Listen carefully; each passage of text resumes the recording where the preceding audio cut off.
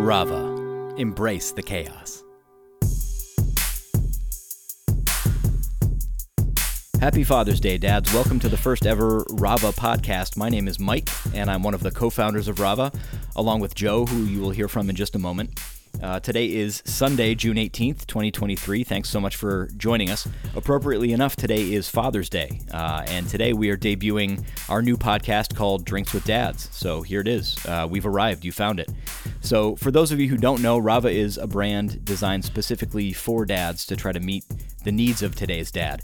And through building this brand, Joe and I just had so many good conversations about raising our kids, swapping notes and stories, and we thought this could be a cool opportunity to share some of those conversations and also bring in other dads and hear about their experiences and their lives. So that's what we're going to bring to you here over the next several weeks on this Drinks for Dads podcast. And the hope is that you'll find something that helps you or motivates you or something that you can relate to, and ultimately that we can all support each other on this journey of being a dad. So with that, I just want to introduce this first episode. This is a conversation between Joe and I that we had a few months ago. It's a good one. This was when Joe was just becoming a dad for the second time. So now he's got two little kiddos, but again, this was a few months ago. This was right before his second one arrived. So hope you enjoy it, and as always, please check us out at ravaa.co or reach out to either of us, Mike at ravaa.co or Joe at ravaa.co. We'd love to hear from you anytime. Enjoy the podcast. Thanks a lot.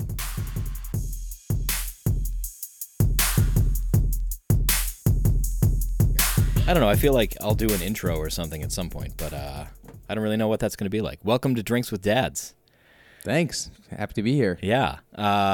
So I'm Mike Kemp, and this is Joe Wallach, and here we are, founders of Ravaa, and we're going to go ahead and talk to Joe today about being a dad and what that's like. It's the best job in the world. Sure is. I've got a handful of questions here, but I'm sure you've got stuff that you want to talk about too. I figured I'd quiz you a little bit and just, kind of pick your brain. I am going to ask you a little bit about perception of dads and kind of the male stigma that we talked about, but we'll see. We'll see if it's worthy of making it in the podcast here. But so I should mention at the outset here that you're about to be a dad again. So congrats for that.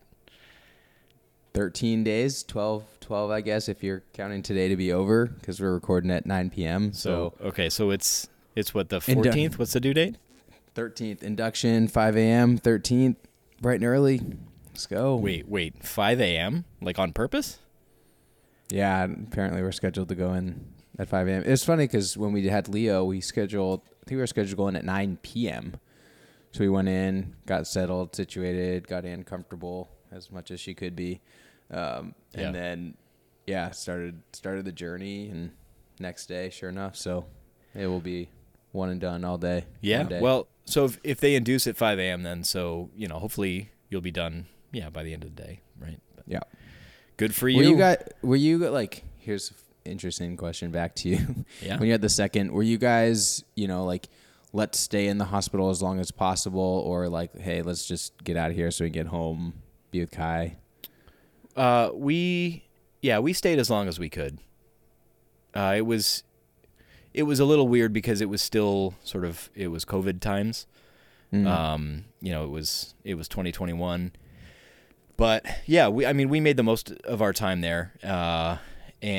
So both Kai and Mika were C-sections. So, we had our appointment, they were very prompt. It was like 4 p.m. and, she got here. She arrived right on time, which was very nice. Someday I'll tell the story of Kai. It was not like that, but because of the C-section, they let us stay for however many 5 days or something, and we stayed the whole time because the nursery and sleeping. Yeah, they go sleep in the unit, and you get to sleep in the room, just the two of you. That's because my cousin and her husband, their second one, they were let's get back home real quick, right? We Sure. need to be here, and it'll be interesting to see who we are. My in-laws are coming, and they'll be here for a while, so you're gonna play it by ear, just see how you feel, and that's a good call. I feel like we'll probably be right in the middle of that, like not rushing to get out of there, but wanting to get home. Sure. Just to kind of get, I guess maybe it's introducing Leo. Yeah, that's the whole thing. So. Yeah, I mean, Kai was 6 when Mika was born, and so he was very aware of what was going on, and he was very excited. So, I mean, I think I mean, it was a while that he was waiting, but I remember we were anxious to get back home for that reason. So, does Leo understand what's going on or anything like that? We've been hyping up little brother for a long time, so he's got Leo's got a tent, and there's a little kind of play area that we had from Leo in there, and it's like a little tent, so he calls it little brother's tent. Oh, so that's adorable. I think so, but cool. We'll see if he truly understands and accepts once we come home. He will. I mean, I believe in you, Leo. It's going to be good. So let's rewind though for a second if we could, because the first question I wanted to ask you is if you even remember at this point what it felt like when you first learned that you were going to be a dad with Leo, because as you and I have talked about in the past, you and I both had sort of the desire to at some point in adult life become a dad, right? So do you remember what that felt like when it actually happened, when you first learned? Yeah, I feel like my heart skipped a beat. I mean, I think becoming a dad, finding out, and then even just the 10 months, it's unique, right? We talk about the gender here. Like, as a male, you're not carrying the child, right? And there's just so much unknown with a child, like rearing a child and going through that process, that I feel like, when we found out, you're just super happy, and then you go to nervous right away, right? And you kind of maintain that nervous state for 10 months. You've got little blips of excitement and joy and happiness when you go to an appointment and everything looks fine. And we are very fortunate that, we've had a couple of healthy pregnancies. So, I can't say thank you enough to the powers that be about that. So, I think when we found out, it was just, a bunch of joy, probably a little bit of, scary, and then just nervous about what is to come because of the journey that is pregnancy and then being a dad, right? Like, and having a child and learning as you go. Yeah, for sure. So you talk about those 10 months. I'm curious to learn how did you and Anne react to sort of the preparation element? Are you guys planners? Like, did you go out and buy everything under the sun? And who did what? What did you do specifically? Like, were you like the gear guy, or did you take a back seat, or I think everybody's kind of got a different approach. So what did you guys do? Yeah, I mean, I think Ann and I's relationship kind of like spilled over into this. It wasn't kind of like, hey, because of the baby coming, it wasn't, okay, there's Ann. And like, Anne is just naturally curious and naturally goes and browses and looks at things and researches things. She's in the medical field, so like that sort of curiosity is natural to her. So I'd say, she was doing a lot of the exploratory of like figuring things out, what we needed, what's good, what's not so good. I feel like. And then she'd bring things to me and say, hey, what do you think of this? What do you think of that? Be like, yeah, that looks interesting. No, that like, nah, I'm not feeling that kind of thing. Like, not the, look and feel of it. Or, I think when it comes down to the more functional pieces, I trust her. So if it was choosing, a set of bottles and she, she wasn't just choosing that. She was probably influenced by a bunch of other things. I think for me in my role, I would go do my own research just because I was curious, right? What are those good bottles, or what is a good pack and play? Do we need a pack and play versus do we need a crib? I think I was just trying to get smart and educated to match what she knew. Because, there's so much that you need for a child that, for me to want to be a good dad, I just wanted to know everything that we would need, not necessarily which one we would buy, but everything that we would need, and trying to really see what was out there. And I think ultimately when it came down to like purchasing things, I mean, you've got your baby shower, so that, traditionally people pick things out for you that you put onto that, or people buy you things that they like. And then we probably did a couple of different runs to a Bye Bye Baby, or, our own run of like, hey, let's get this, this big thing, this big purchase that we like, let's choose this together and do research together on it. Yeah. Because you don't know what you don't know, I think, going through this, right? I mean, so it takes some of that digging to figure out what are even the questions I need to be asking. Right. Because it's not like any experience ever. Yeah, as a guy, right? Like, okay, there's bottles. Okay, did you know that there's a 1-hole bottle and a 2-hole bottle and a 3-hole bottle? I had no idea. No idea, right? And how does that mimic? And what is the benefit of a 1 versus 2 versus 3-hole? And how does that compete with breastfeeding? There's all of these details as a guy that when you start this journey, you're like, I have no idea. What? Why? Where? There's just so many questions that come with it. So I think that educational journey, is that transition where you turn from just, being a guy, and that you make that change to knowing, what you need to know. Now, Mike, you and I could probably have a conversation of 1 versus 2 versus 3 holes, and when we switched and how long, and, we totally could, Joe.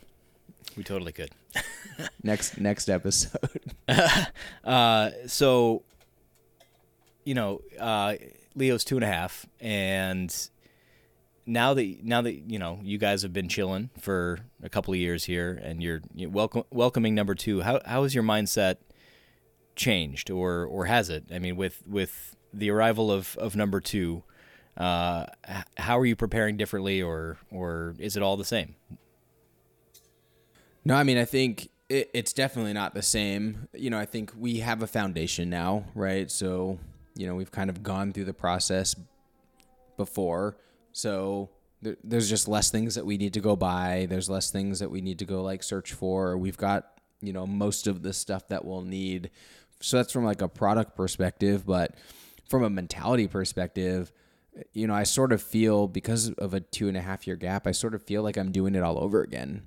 We're going to start, shout out to Taking Care of Babies, a brand and a company that we've loved so much. We're going to start watching their online webinars again, about progressions and sleep training, and kind of getting back into that. We did it the first time, but, I think you kind of forget and the timing and the, what comes after, what comes first, what comes second, and how you go through that process. So I'd say it feels like we're starting all over again because of the 2.5-year gap. So, I think, the challenge too now is, and this kind of hit me this past weekend,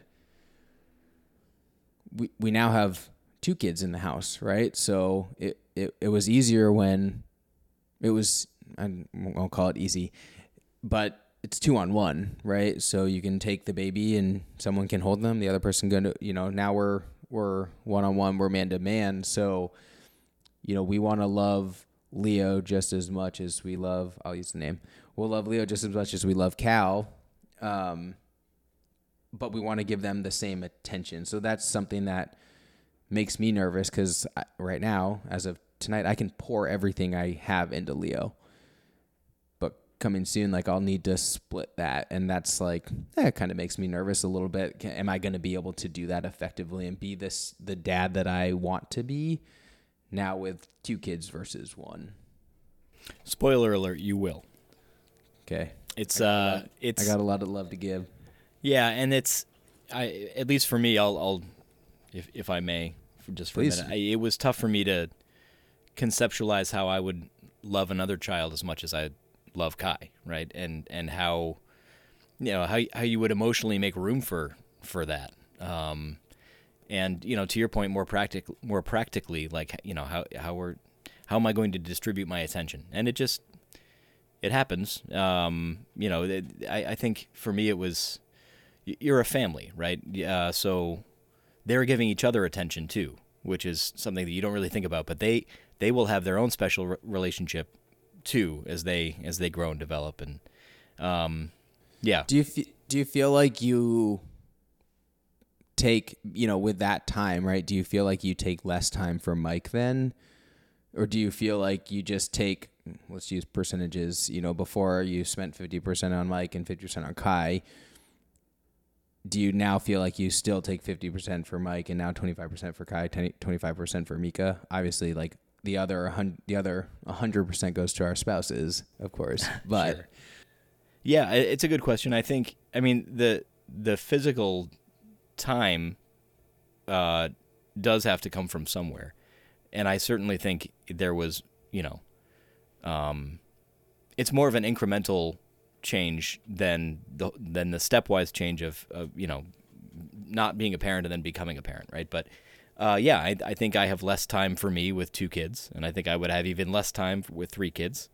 That being said, I don't feel like it's never enough, right? I mean, it's sometimes not enough, but it's manageable, and it's worth it. I don't know. I mean, the thing that struck me again, and this just bears repeating in my mind, is I didn't understand how I would love another child as much as I loved my son, and it happened, and it's crazy. And I imagine that every parent of multiple kids can, have some similar story. But I'm just excited for you, Joe, to feel that. I mean, because it's pretty miraculous in my mind. So, yeah. Leo could use probably 400 less kisses from his dad every day, so I guess that's something that Leo will happily distribute other places. True story. So, shifting a little bit, and we'll see where this goes, and if we want to, but we talk a lot about the role of dads changing, in this day and age, dads are doing more and expected to do more. And yet there's still this sort of narrative that dads don't know what they're doing, and are kind of going around clueless. At least that's how I would describe it. How would you describe that public perception of dads, and how does your experience fit with that, or does it not? Yeah, I think like for me, the role of dad, it goes back to who your partner is, and what they are doing, and I think you're seeing a little bit of a shift with partners doing more, and therefore dads being involved, and just also dads wanting to be more involved too. So, there's big cultural shifts, right? As well, of like from a work perspective, it's not just dad at work all day, every day, and they're not working 80 hours, right? Dads want to be splitting time more. And I think as you see, future generations, millennials, Gen Z start to come up more, right? That involvement, or just the lack of, not lack of work, but wanting that balance, right? Of life versus work. I think that will start to see dads shifting more and more to spending more time with families. But what's interesting to me, and I think about this a lot, and what is my role as a dad in Leo's life versus Anne's role as a mom. And I'd say maybe I even still play into this stereotype, maybe I don't, but dad is seen as, the stereotype is that mom takes care of you, dad plays with you, right? And so therefore, if they need taking care of, I think the perception is, well, that's mom's job. Dad's there to have fun and play and be happy, and or to scold, yada yada yada. But I think as dads increasingly play more of that important role, or more of that engaged role, they've got to transition into a bit more of that caretaker role, which I think is harder for us to do, and not as natural, because I think for moms it's a more natural thing. I mean, they carry the baby for 10 months, right? So, I try to challenge myself when I see this, and I definitely play that role in this house, right? If Leo wants to run around the couch like a crazy guy, I'm running around the couch with him like a crazy guy. And that's not to say that moms don't, but I'd say more often than not, right? That's what I do because that's what I like to do with him, but tonight at bedtime, if he's exhausted, he's in there. All right, Daddy's going to put you down tonight, exhausted, doesn't feel well. Dad's in there, cries and wants mom to come back in, wants mom to put him to bed, So I think it's on dads to challenge that and be comfortable with that tension of the kids not wanting to necessarily go to dad for those things, and trying to challenge that and try to play more of that role, because you're going to need to be engaged. Or if mom's away on a trip, right? Dads can't just be like, okay, well, we're going to have pizza tonight and go to bed at 11 o'clock, right? Like dads need to sort of fill into that caretaker role and still build, okay, we're going to have our fruits and vegetables and we're going to go to bed at 9 o'clock like normal times if mom were here. And if you're crying and you're still crying for mommy, dad's got to be comfortable with it's me, you got me. And if you want to keep hitting me, but I'm going to take care of you tonight. Yeah. And I think that's interesting perspective. And I agree. I'm the silly one, the playful one, more so than their mom is. But that's not where the responsibility stops. And I feel like maybe in the past there was a sort of a clear line between, men didn't have the capability. Well, I don't want to say that. They always had the capability. They weren't encouraged to take steps to, involve themselves in the caretaking. Let's say that. And it's hard. There's just a really natural tension there too. And it's born out of nature. Mom's number one. I mean, we've always said it, right? Of course. But right. Right?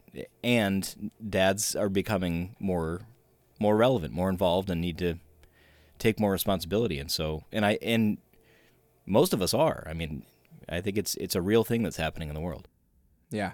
And it's awesome to see, because just what does that mean for the kids?